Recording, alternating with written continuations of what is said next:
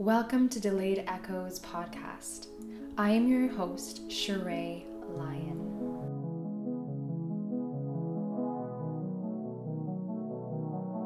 On this podcast, we interview people from different perspectives on neurodiversity. It is my belief that embracing neurodiversity can perhaps point us in the direction of finding the very tools and solutions we need in these modern times. Thank you for tuning in.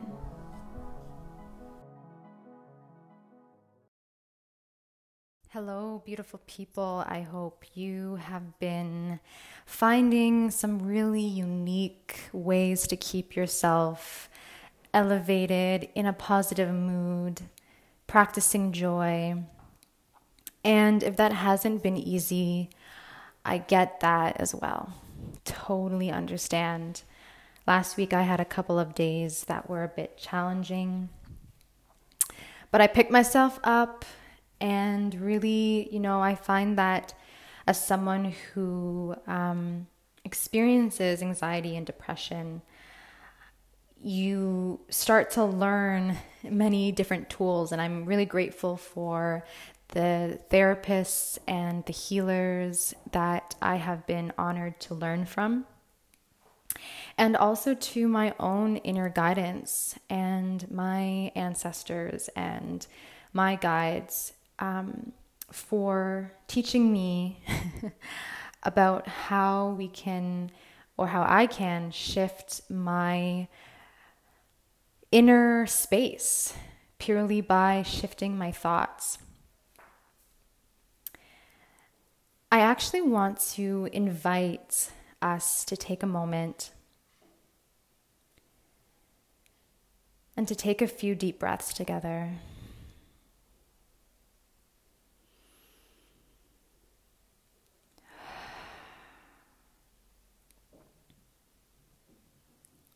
Continuing to not control our breath, but just allow the air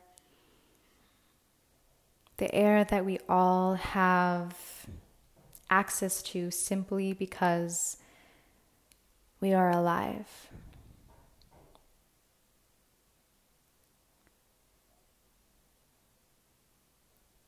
And in this moment, I want to invite you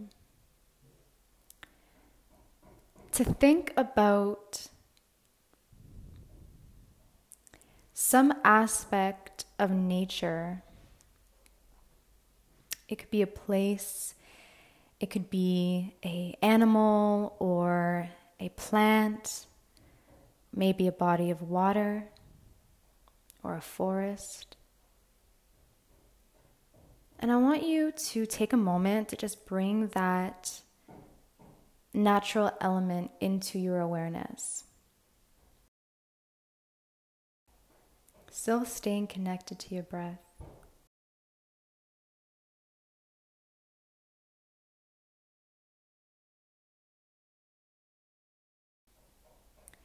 And start to pay attention to how you're feeling in relationship to this natural element.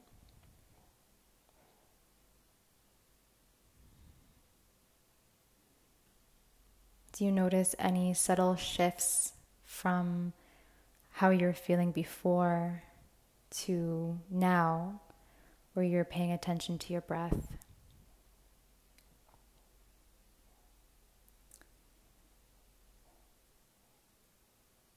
Whatever subtle differences are a sign that you, as an individual, can shape, select, choose different states to be in. If you want to continue to be in that environment or be by that element throughout this podcast, I invite you to. But we're going to drop that now. I'm going to move on to share with you this episode. I want to say thank you for the patience. Something that I am working on is the importance of consistency. And that is, really interconnected with many different dynamics, specifically around trusting that what I'm doing is making an impact, or that, going over some of the humps of learning, podcast editing. And I'm also so grateful for the team that allows for all of this work to happen. I'm working with Daniela Navas, who has been doing the amazing graphic design for all of the content that you see that is associated with Delayed Echoes. And we also have a new member to the team, and she is also the one who is on this podcast episode. So Holly Dela Cruz Bobbitt is a young mother, advocate, and parent of this beautiful, self-knowing child named Lisa, who was diagnosed with autism spectrum disorder. I don't even like the word disorder, but we will, of course, continue to get into that.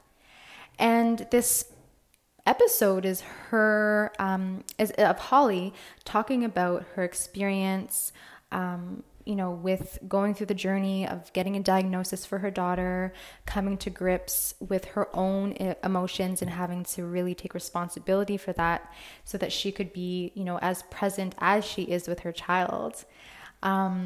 It is such a remarkable,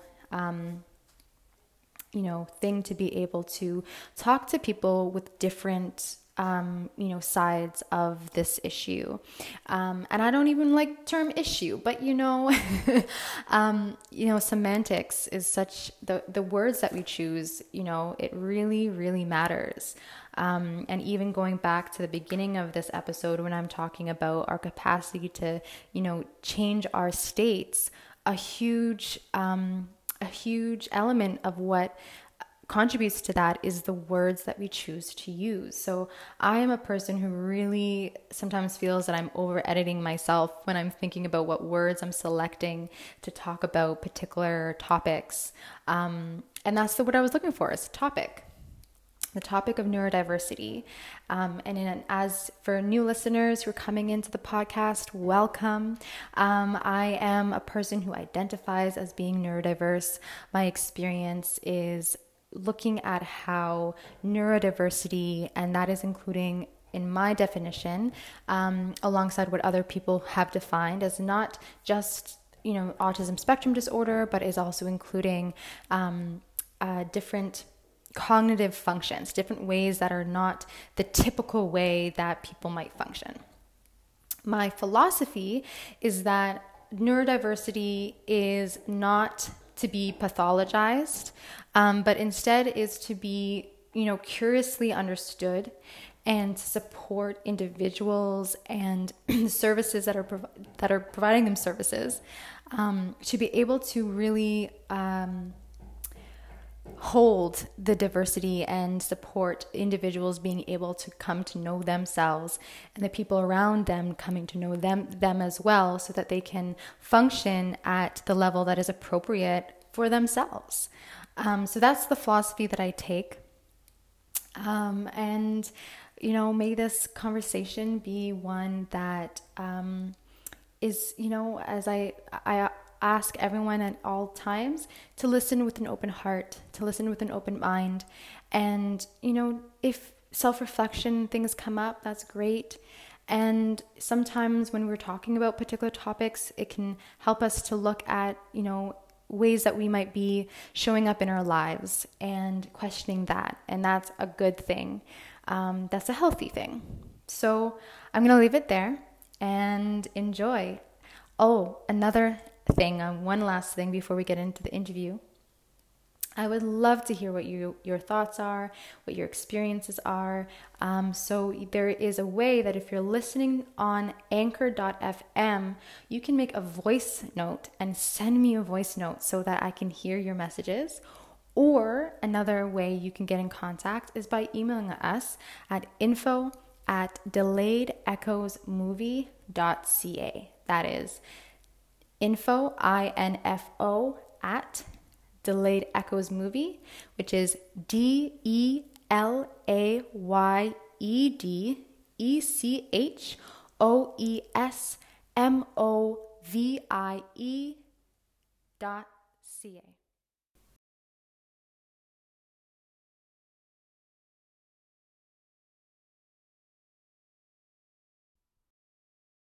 You tell us a little bit about yourself.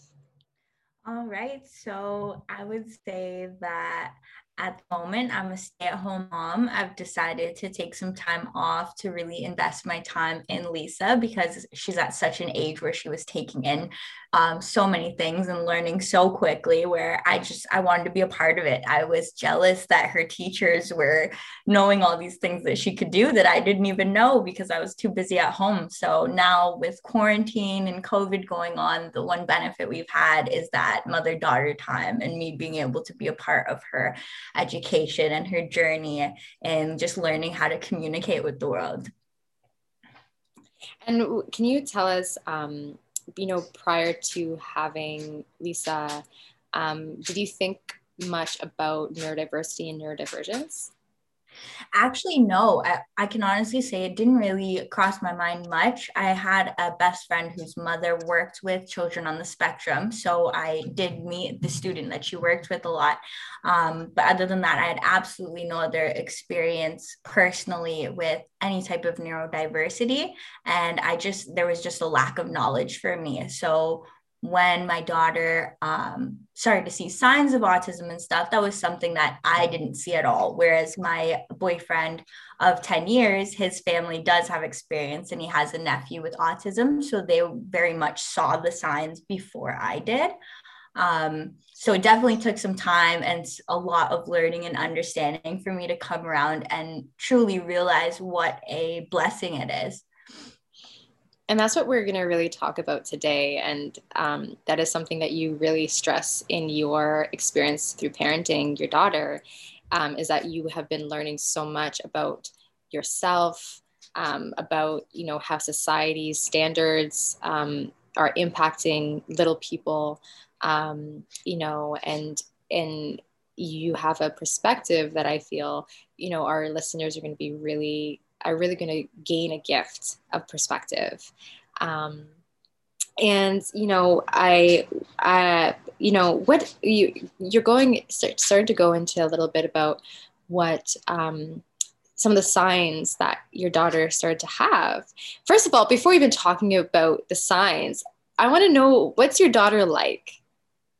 Okay, so it's a big thing to describe her. I would say that it started off, I thought that I just had this sweet little girly girl. Growing up, I was a very, very much a tomboy, like day to day being raised by my father and my brother. It was just me in a house full of boys all the time. So when I first had my daughter, I was all about like, I'm gonna get you cars and Transformers and like the quote unquote the boy toys, but she ended up asking, or not asking just yet, but when she was younger, she all she wanted to wear was dresses.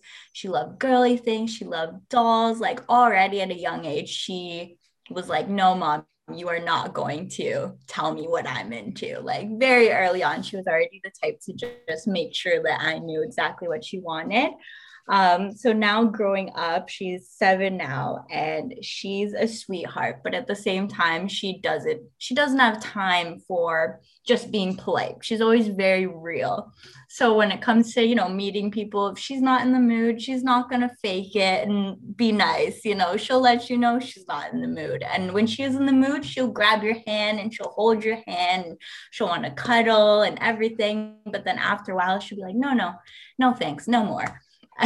And if some people they try to get a basically they try to become friends with her, like I've had my friends meet her and really really want to be close to her, and it's kind of like she's a child playing hard to get. So they'll like sing her favorite song and do stuff like that, and she'll look at them dead in the eye and she'll be like, that was great, and walk away. Like she doesn't want to hear it anymore. but she definitely acknowledges it. She's like, thank you for that, but I'm gonna go do what I want to do now. Right. She's like, I'm Yeah, following what my inner guidance is telling me to do. And right exactly. now it's telling me to move on. Exactly. See you, talk to you later. That's incredible. So, what were some of the symptoms that you and your partner had started to see, or that prompted you to bring her into someone to see if that was her diagnosis? So what we noticed, it was pretty early on, even just in her basically the doctor appointments afterwards, getting her shots and stuff. Again, I look like a 16-year-old mother. So when the doctor was asking things like, oh, is she speaking yet? Is she using some sentences? Is she asking for things? And this is when she was about maybe 3 years old. And I was still saying, like, no, she doesn't talk much. And so the doctor seemed kind of surprised, but because she was able to like physically go up and down stairs normally. She wasn't having any challenges physically. The doctor just assumed that like maybe I wasn't mothering right, or maybe I wasn't teaching her how to communicate properly. So I just thought, again, it was my own parenting. And she wasn't really learning how to communicate. But my boyfriend's family actually saw it fairly early on, where they were like, oh, she's very similar to Emmanuel, who is the nephew that's also on the spectrum. And he didn't start talking until maybe about 5. So that's when we decided, I was debating, like, should I just send her to kindergarten and see what happens? Should I see if, maybe it is my parenting, and maybe when she goes to school, it'll all just snap together and she'll start talking. And right before that was when my boyfriend kind of sat me down and he was like, well, maybe we should just like go to a doctor and see. And I'm sad that my reaction to it was like crying. Like, I was devastated. I didn't want to admit it. And it was, again, just a lack of knowledge and a lack of experience with other people on the spectrum. So when we ended up going to the doctor, my boyfriend was very avid in saying things like, oh, she liked to organize her toys from shortest to tallest on all of our windowsills. She liked to have the TV at a very specific volume. She liked to watch the same movies over and over with like a very specific part that she loved. And she would memorize that line and she would repeat that line. But again, if we asked her, like, oh, like, did you like your dinner? She wouldn't respond with a yes or a no. So it just seemed like, again, that she just didn't want to communicate. So with all those signs, we went to the doctor, and right away, he just said to my boyfriend, like, you definitely have experience with this. And yes, I believe she is on the spectrum. And so that was when we got her diagnosis before school, which I'm glad we did, because I've basically had teachers where if you don't go and initiate that process yourself, sometimes it takes until a child is in grade 3 before a school will initiate that testing process of if your child's on the spectrum. So it's kind of like you have to independently go and get that diagnosis in order for your child to get the hands-on help that they need in school. That's such a journey. And going back to what you're sharing in terms of, being a mother and having to come to a particular reality of accepting that possibly your child might be on the spectrum. I'm sure a lot of mothers, experience that. Are you open to sharing, based on what your misperception was on the spectrum that maybe caused that response? Yeah, absolutely. I would say it was definitely connected to, like, I think that any mother or parent, when they know they're expecting a child in their life, you instantly have these expectations. This is where the expectations come into play, that of what your child is going to be. Are they going to be like you? Are they going to be completely different? Are they going to be artistic? What type of adults are they going to grow into? What type of career are they going to go for? All these different things in your head of all these possibilities. So when people were constantly looking at me and telling me that my child was different or my child was behind, I instantly took that on my own, like, it is my fault. Is there something I could have done better during my pregnancy? Thinking that there was a reason why, like, something maybe went wrong again, which is not the way it was at all. But I instantly thought, like, now my daughter is not going to live a normal life. Now she is not going to have friends. She's not going to have the type of relationships I had. She's not like, there's just so many different things that I thought, okay, so now all my expectations for her are gone because she can't do the same things that other kids will be doing, basically.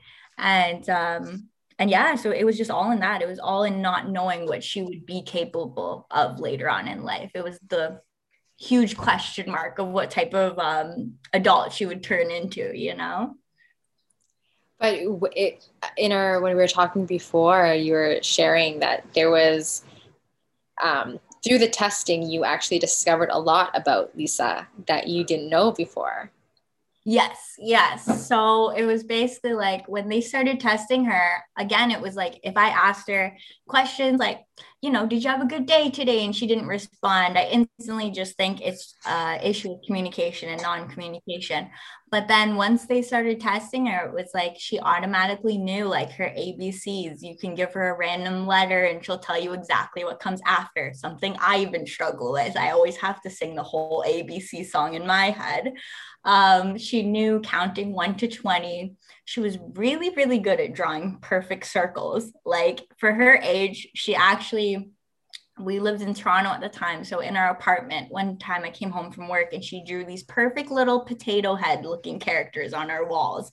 And they were perfectly symmetrical. They had little arms and legs and nice hair. And she would put googly eyes and a nose in like the perfect spot proportionally. Like it was ridiculous. And she was just very visually connected, where it was like she couldn't communicate exactly what she was thinking, but she definitely could create what she wanted to visually. Like if she wanted to create a certain scene with her toys, it would always be perfect. And if one toy fell over, right away she'd run over there and fix it.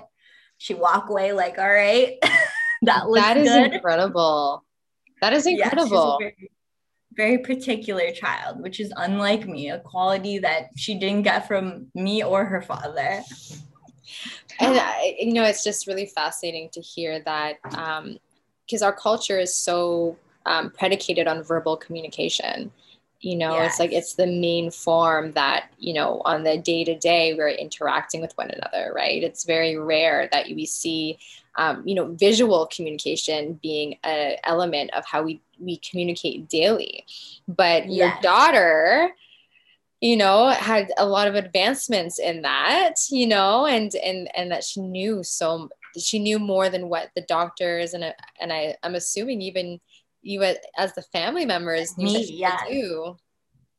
What Absolutely.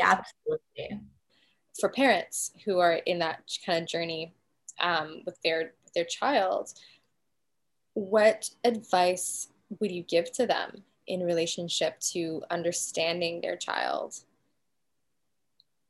I would think that automatically you just throw all the books out of the window, because anyone, even who is formally educated in neurodiversity, would say that every child is completely different. You know what I mean? Like they may be very good verbally, but not so good with recognizing people's emotions, so they may seem very distant or rude sometimes. Even meanwhile, it's just they can't read your face as easily as normally somebody would. And so I feel like it's just all those expectations, all of those things, you just throw them out the window and you just pay attention to what they love, to what they are interested in, and you use those to kind of basically kind of push them into learning the different things like that they need to communicate on the daily, but at the same time always embrace the things that they love and find ways to just teach them about everything that they love. Like I will go back and I'll see that, Lisa's into hairdressing. So guess what? I have to learn about hairdressing, because that way we can have that common interest and I can help see the type of progress that she's making for herself. I have to know, what type of progress she's making On her Barbie dolls? Oh yeah. her Barbie dolls and herself. She's actually, another Okay. thing is that she has gorgeous hair. I'm Filipino and Irish, and her dad is Dominican, and she has these nice curly hairs, and everybody is so in love with it. And she does not want it. She wants it short. Everyone wants her hair long, and anytime she gets the chance, she's like, "No, I'm cutting this hair out of my eyes." Like, she she doesn't give into, her. She doesn't want the, what's the word for it, basically that like feminine beauty of long hair or whatever it may be. It was just kind of like she didn't care. She's like, she just wants to shave it all off if she had a choice. So that's so fascinating. It's like your daughter is, on one hand, she's shaping and giving herself permission to connect with her expression, like even if she is into Yes, dresses yes, and she is into, more quote unquote girly things that our society says it is, right? But she's like, yeah, yeah, I'm also chopping up my hair. And that is all, yeah, a part of the beautiful expression. And I think that exactly, her individuality. yeah, and I find that is something that is so strong about um, people who are, on the different range of neurodiversity is that it is the ability to express oneself authentically um, and with authenticity. And I know Yes, that we were having a conversation with, how, even when you were sharing earlier about your daughter saying, I'm done, like I am gonna go over here. I'm yeah, just gonna put this toy down, and I'm kind of sick of spending some time with you right now. So yeah, I'm just gonna kindly go to the side. Talk to you exactly. later. I need some me time. I need, Actually, yeah. yeah, Anytime I enter her room when she's like, doing her Barbie hair salon, she'll tell me, she'll be like, "Goodbye, mommy. Goodbye." I'll be like, "Oh, okay, fine." I'll just give her a space. She tries to be nice about it, and that's totally fine. She tells me what she wants. right. It's like okay, we're working through this. We're working through this. Yeah. Um, what we were speaking a little bit about, your perception on how she has helped you to take more power in your life. Yeah. Um, and I know that you had mentioned that in your own experience of just feeling feeling levels of anxiety throughout your life, um, and how your daughter has supported you in a way by proxy or observation of tuning into your own voice and your own ability to confront perhaps things that have been difficult to confront before. Yes, absolutely. Like, for instance, I'm someone who went about my life constantly trying to please people, trying to be polite, trying to, go about my life making sure I don't upset those around me, even if I may be uncomfortable. Like, it's just like putting on a smile and putting up this facade where it's just you seem like you're always okay.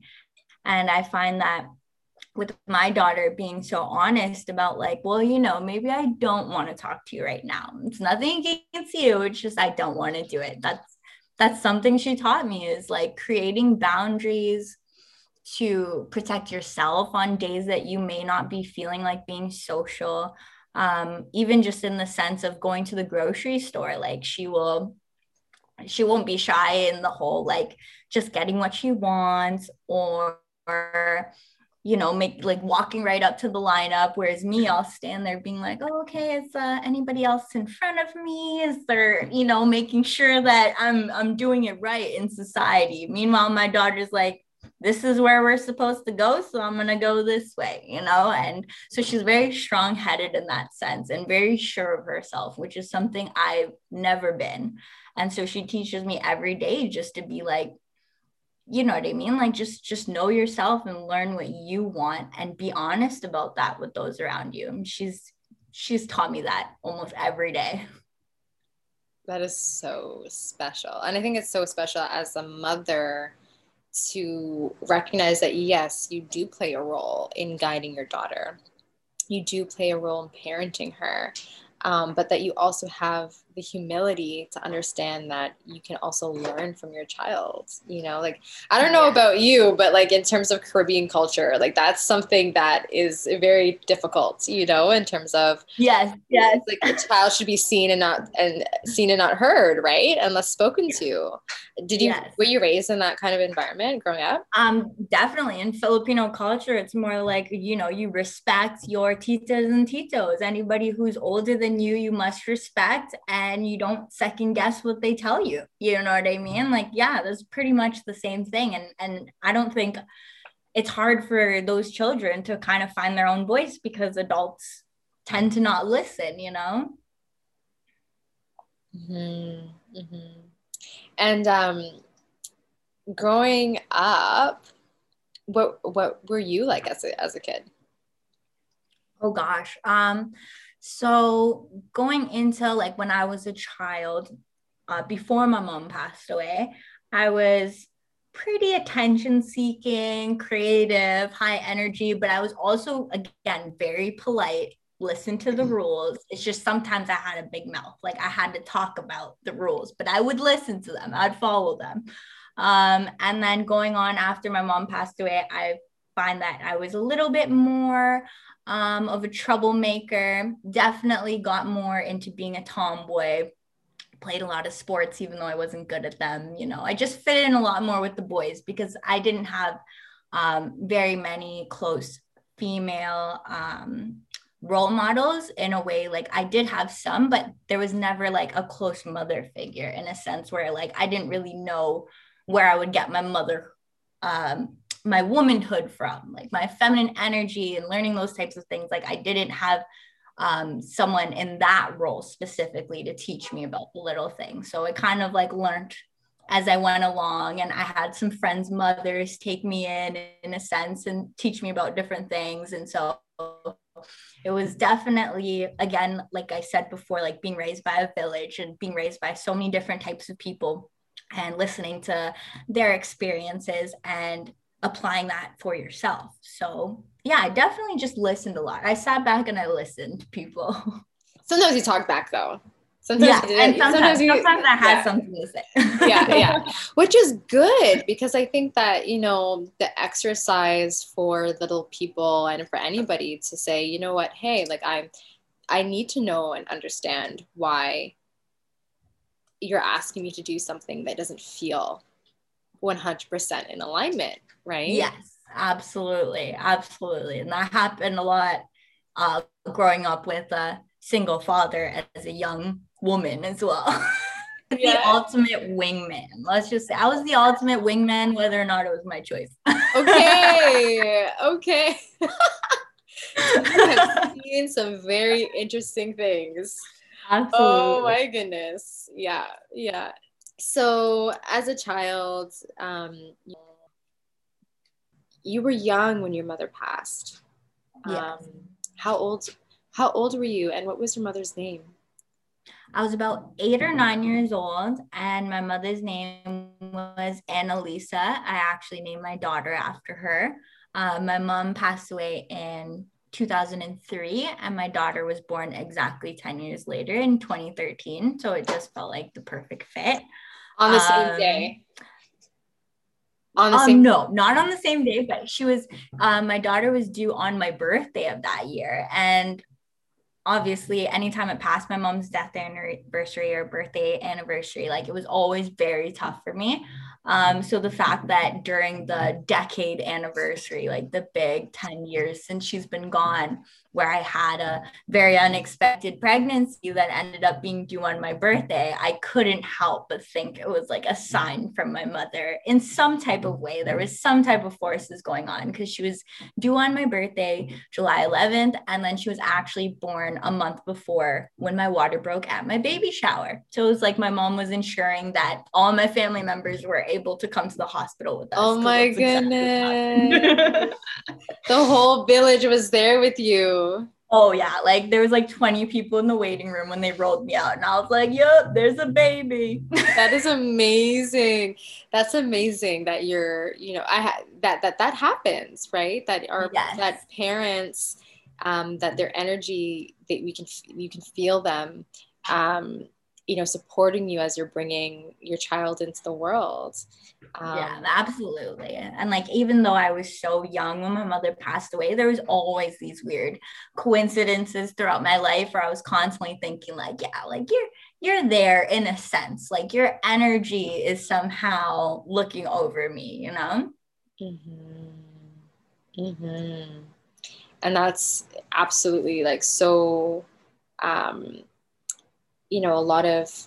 lot of traditions, a lot of cultures, they talk about that, right? They talk about, when someone goes on to the other side, like they do become, a guardian spirit for the family and guardian spirit for the children, and that even sometimes parts of their spirit can come back, right? Yes, and I do believe that with Lisa, absolutely, with my daughter. That's amazing. That's amazing. Yeah. Yeah, geez. The layers, it just feels like there's a lot of layers that kind of coalesce with one another in terms of your journey. Because so much is coming up. It's like it's coming into like, how do you shape your self mothering? How do you shape your femininity? How do you shape your identity? Exactly. And then bringing a new young child into the world, and you're 19 years old, right, when you had your daughter, 7 years yes, ago. I was. And it's weird. Yeah. did you want to say anything about that? Yeah. Yeah, I was gonna say that like it's true that there's so many layers, and it's so hard to like see like what led to this and what led to this. Like for me, it just seems like one huge cycle of like everything's a huge coincidence. Like whether it be having Lisa exactly 10 years after my mom passed away, or just the fact of being like me, I personally feel we didn't go over this now, but in our past conversation, with my mother's struggle with depression and bipolar, I think that I was always scared that maybe it might come up in my life or something like that. And the time where I got pregnant with Lisa was a time of, after high school, I'm working at my first job. What am I going to pick for college? And I was just very lost into what path I was going to take. And I was angry, thinking like, why can't my mom be around to help guide me in this? And that's when I ended up getting pregnant with my daughter. And when she was born, automatically you have purpose. You're living for this other life. You're giving everything you can for this other person.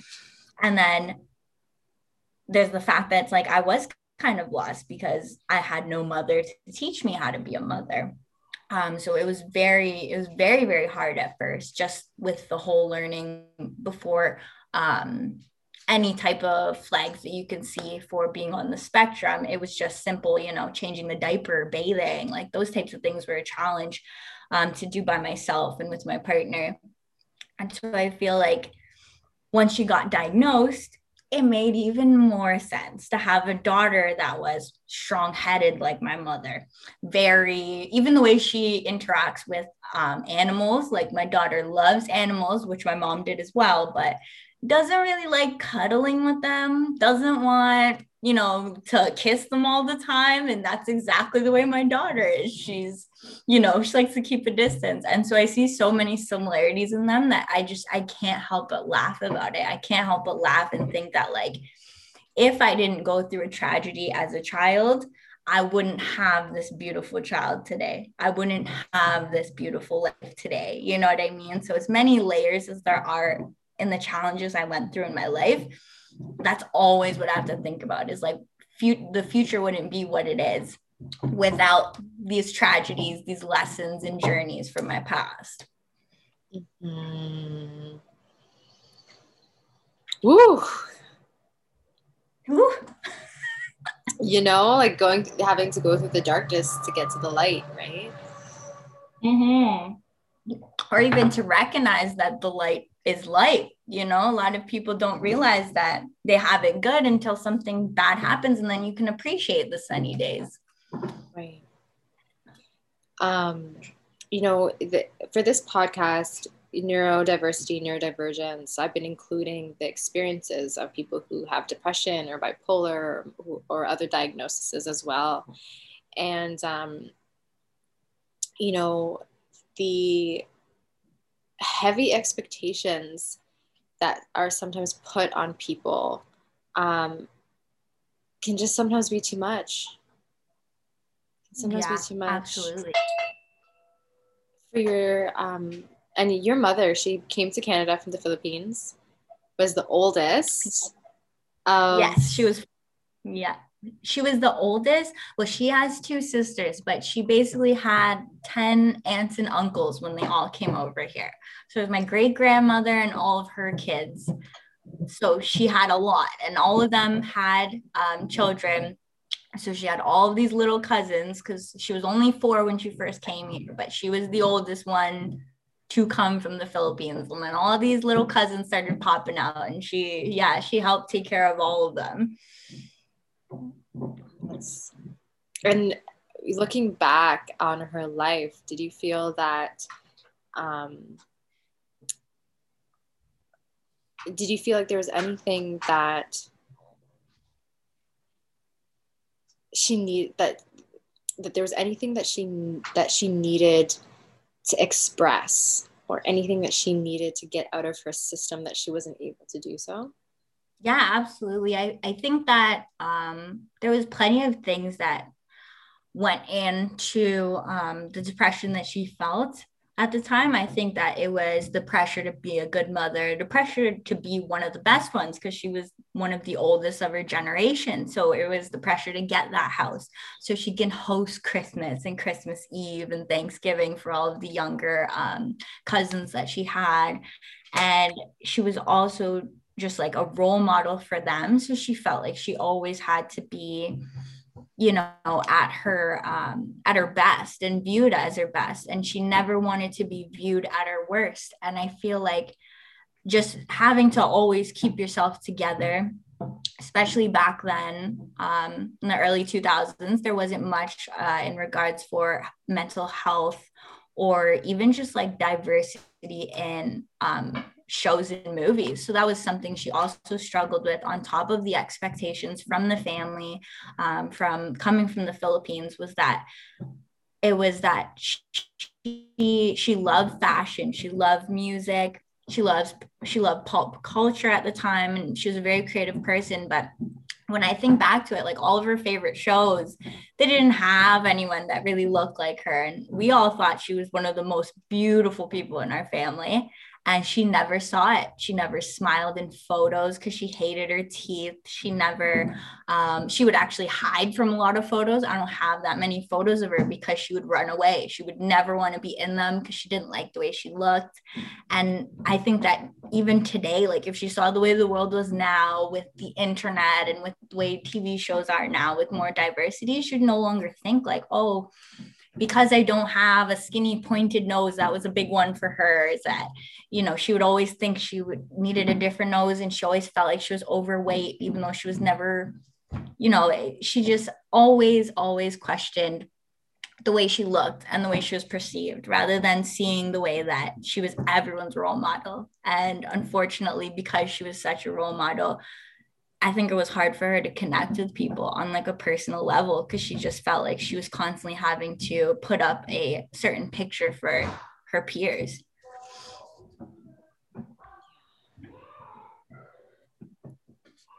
Is that Lisa in the background? Yeah, that's her. You might hear her come around and start singing. That would be so welcome. That would be so welcome.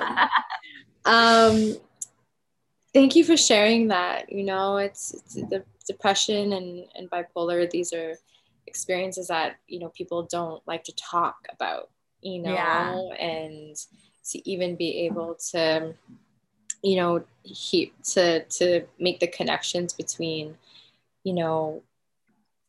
internalized racism, excuse me, yeah, and the pressures of not being able to express oneself's true feelings. Like that feels so isolating, and can make one feel so alone. absolutely. And And it's like, even though she's surrounded by so many people that love her. It's like there's still a wall there, even though they're right next to her. Mm-hmm. But now you have Lisa, who is, coming through with a force that is like, listen, this is who I am. Yeah. This is how I'm going to show up. This is how I'm going to express. And she has a mother to advocate for her in that in that space, She's breaking down all the walls for sure. That's incredible. And I'm sure in your family as well, right? Yes. Oh, absolutely. I think it's true that it's still taking some time because she's still young and she's still a little quiet, but honestly, I just see her being older again, not in like having expectation sense, but in a sense that there's no buffer for her. And I feel like my family would definitely benefit from somebody who can just say what's on their mind rather than, letting it go through the grapevine of the family. Yes, we were connecting on that in terms of like how sometimes in our family systems the things that really need to be expressed aren't being expressed, and it's just like, oh, how's the weather? Oh yeah, well, I did this. I went to the gas station today, and meanwhile there's all this like juicy stuff to get into. So exactly, the juicy details. Yeah, I imagine as she ages, she's just going to take on this role of even with you as her mother, in terms of like having these really, poignant conversations. Yes, because I'm still that way where it's like I still want to be quiet and polite, but I just have a feeling. I have a feeling that she's gonna say everything that she's heard me say, which will be a problem. Kids listen to everything. Yeah. So now for yourself, what have you identified as tools to support Lisa in being able to integrate at school while still maintaining her individuality? Yeah, so that is right now an ongoing challenge. We actually, after getting her diagnosed, we signed up for the Ontario Autism Program, which was about a 3-year long wait list. Yeah, at the time, this process was a little bit confusing because this was right at the time that Ford government switched it from being a nonprofit to a for-profit industry. So back when it was a nonprofit, it was kind of like all of the organizations would work together. Here in Durham, there's things like Kennard, Grandview, all these different programs. So one would kind of take your paperwork and sign you up for wait lists, and then all the other ones would have different programs. But again, wait lists are over a year long. So we were on all of those. But then they changed it to for-profit. So you had to wait for your Ontario Autism Program funding, which was the 3-year long wait list, in order to get her into those organizations because they map out to be almost like 20 grand for 6 months worth of therapy. So that is exactly what we're doing right now when we finally were able to do that. And it's been a great experience now. ABA therapy, they've kind of made the whole program perfected to exactly the way Lisa is. So they take in her interests, what she struggles with, where other children her age are at. So even any of like the pamphlets and stuff I get about dealing with problematic behavior and stuff is specifically to Lisa. So it's like when Lisa's frustrated, she will tend to throw things. And then they will specifically tell me how they deal with Lisa and what works best for her, but also all of the other tools that other parents learn how to use. So that has been like amazing. So we've gone from her having issues in school and like even up until this year where she's had some tantrums and stuff. But like I told you before, like just this following week where she had some time at home with me, doing parent training through therapy, and basically she's had absolutely no tantrums now. So it's like after learning the different tools I need in order to communicate with her properly, it's been a lot easier for her to communicate with me, basically, because that's why she would get frustrated. It's because I didn't understand how she was feeling, whether she was tired, whether it was too hard, whether she wanted a snack, you know what I mean? So now she's learning to communicate that. And I'm also learning to follow the cues. So it was, yeah, it's learning on both parts for sure. And that's what therapy really, really helps with. And now you are becoming, like, you're getting some training as a parent. Do you want to talk a little bit about that?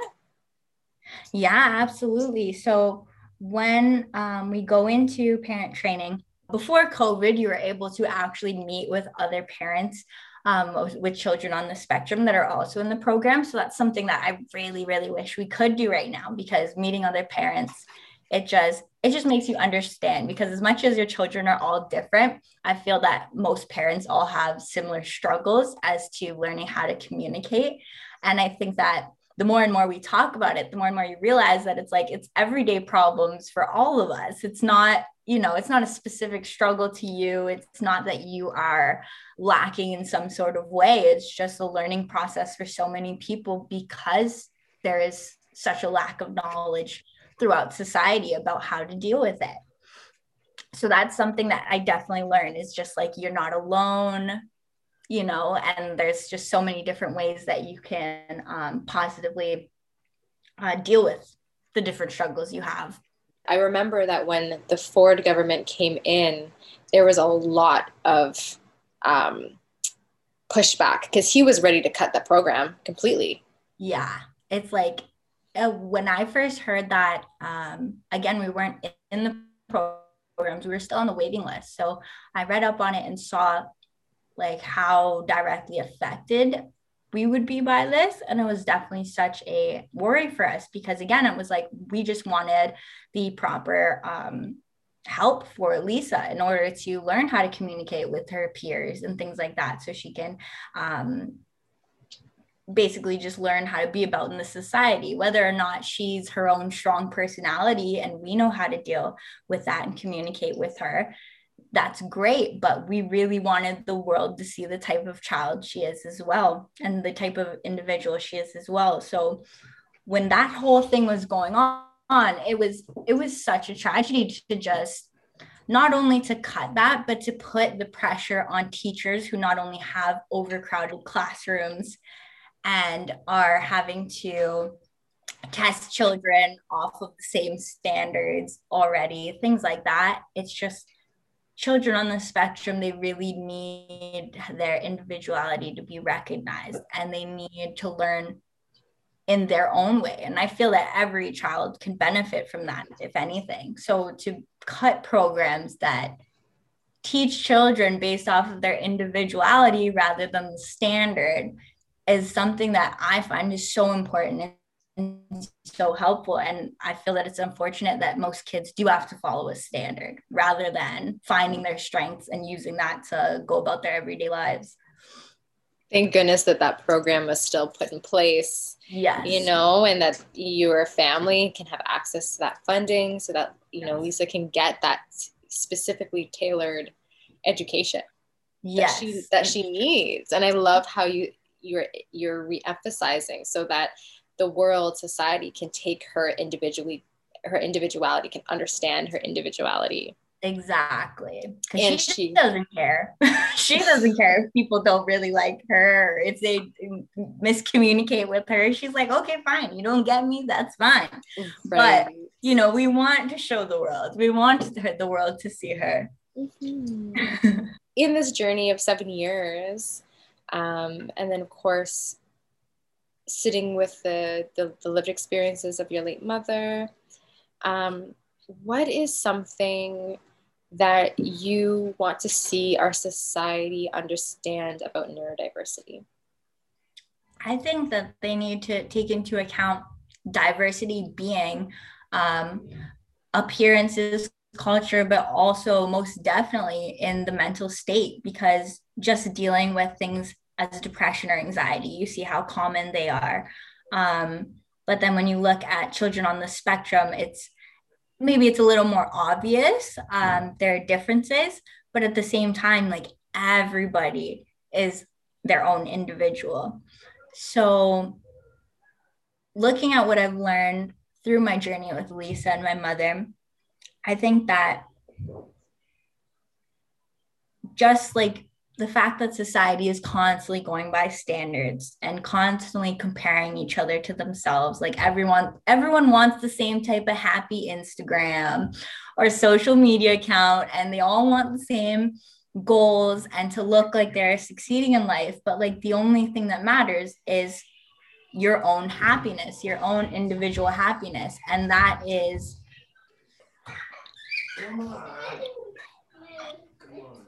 okay. So, yes, in that, I lost my train of thought. So awesome. That people need to know their own happiness. Yes. And in order, it's the same way out. Everyone needs to, nowadays, we're expressing the fact that everyone needs to know themselves in order to find what makes them happy. And I feel like that in part is finding your own individuality. How are you different from other people in society rather than how are you the same? What can you teach people based off of your different life experiences rather than chasing the same goals? And so having a child on the spectrum basically forces you to go out and find your own individual goals because the regular standard won't work for you. And if you try to mold to that, you can't be truly happy. So that's a gift that I've definitely learned is again how to find happiness. You can hear in the background Lisa laughing. I was gonna say, as Lisa comes in from outside, so happy with her baba, her daddy, Yeah. And Yeah. thank you so much for making that point, that point that it's by discovering our own true personal happiness that we can find peace and harmony within our lives and with Exactly. people. Yeah. Exactly. Holly, thank you so much for taking some time.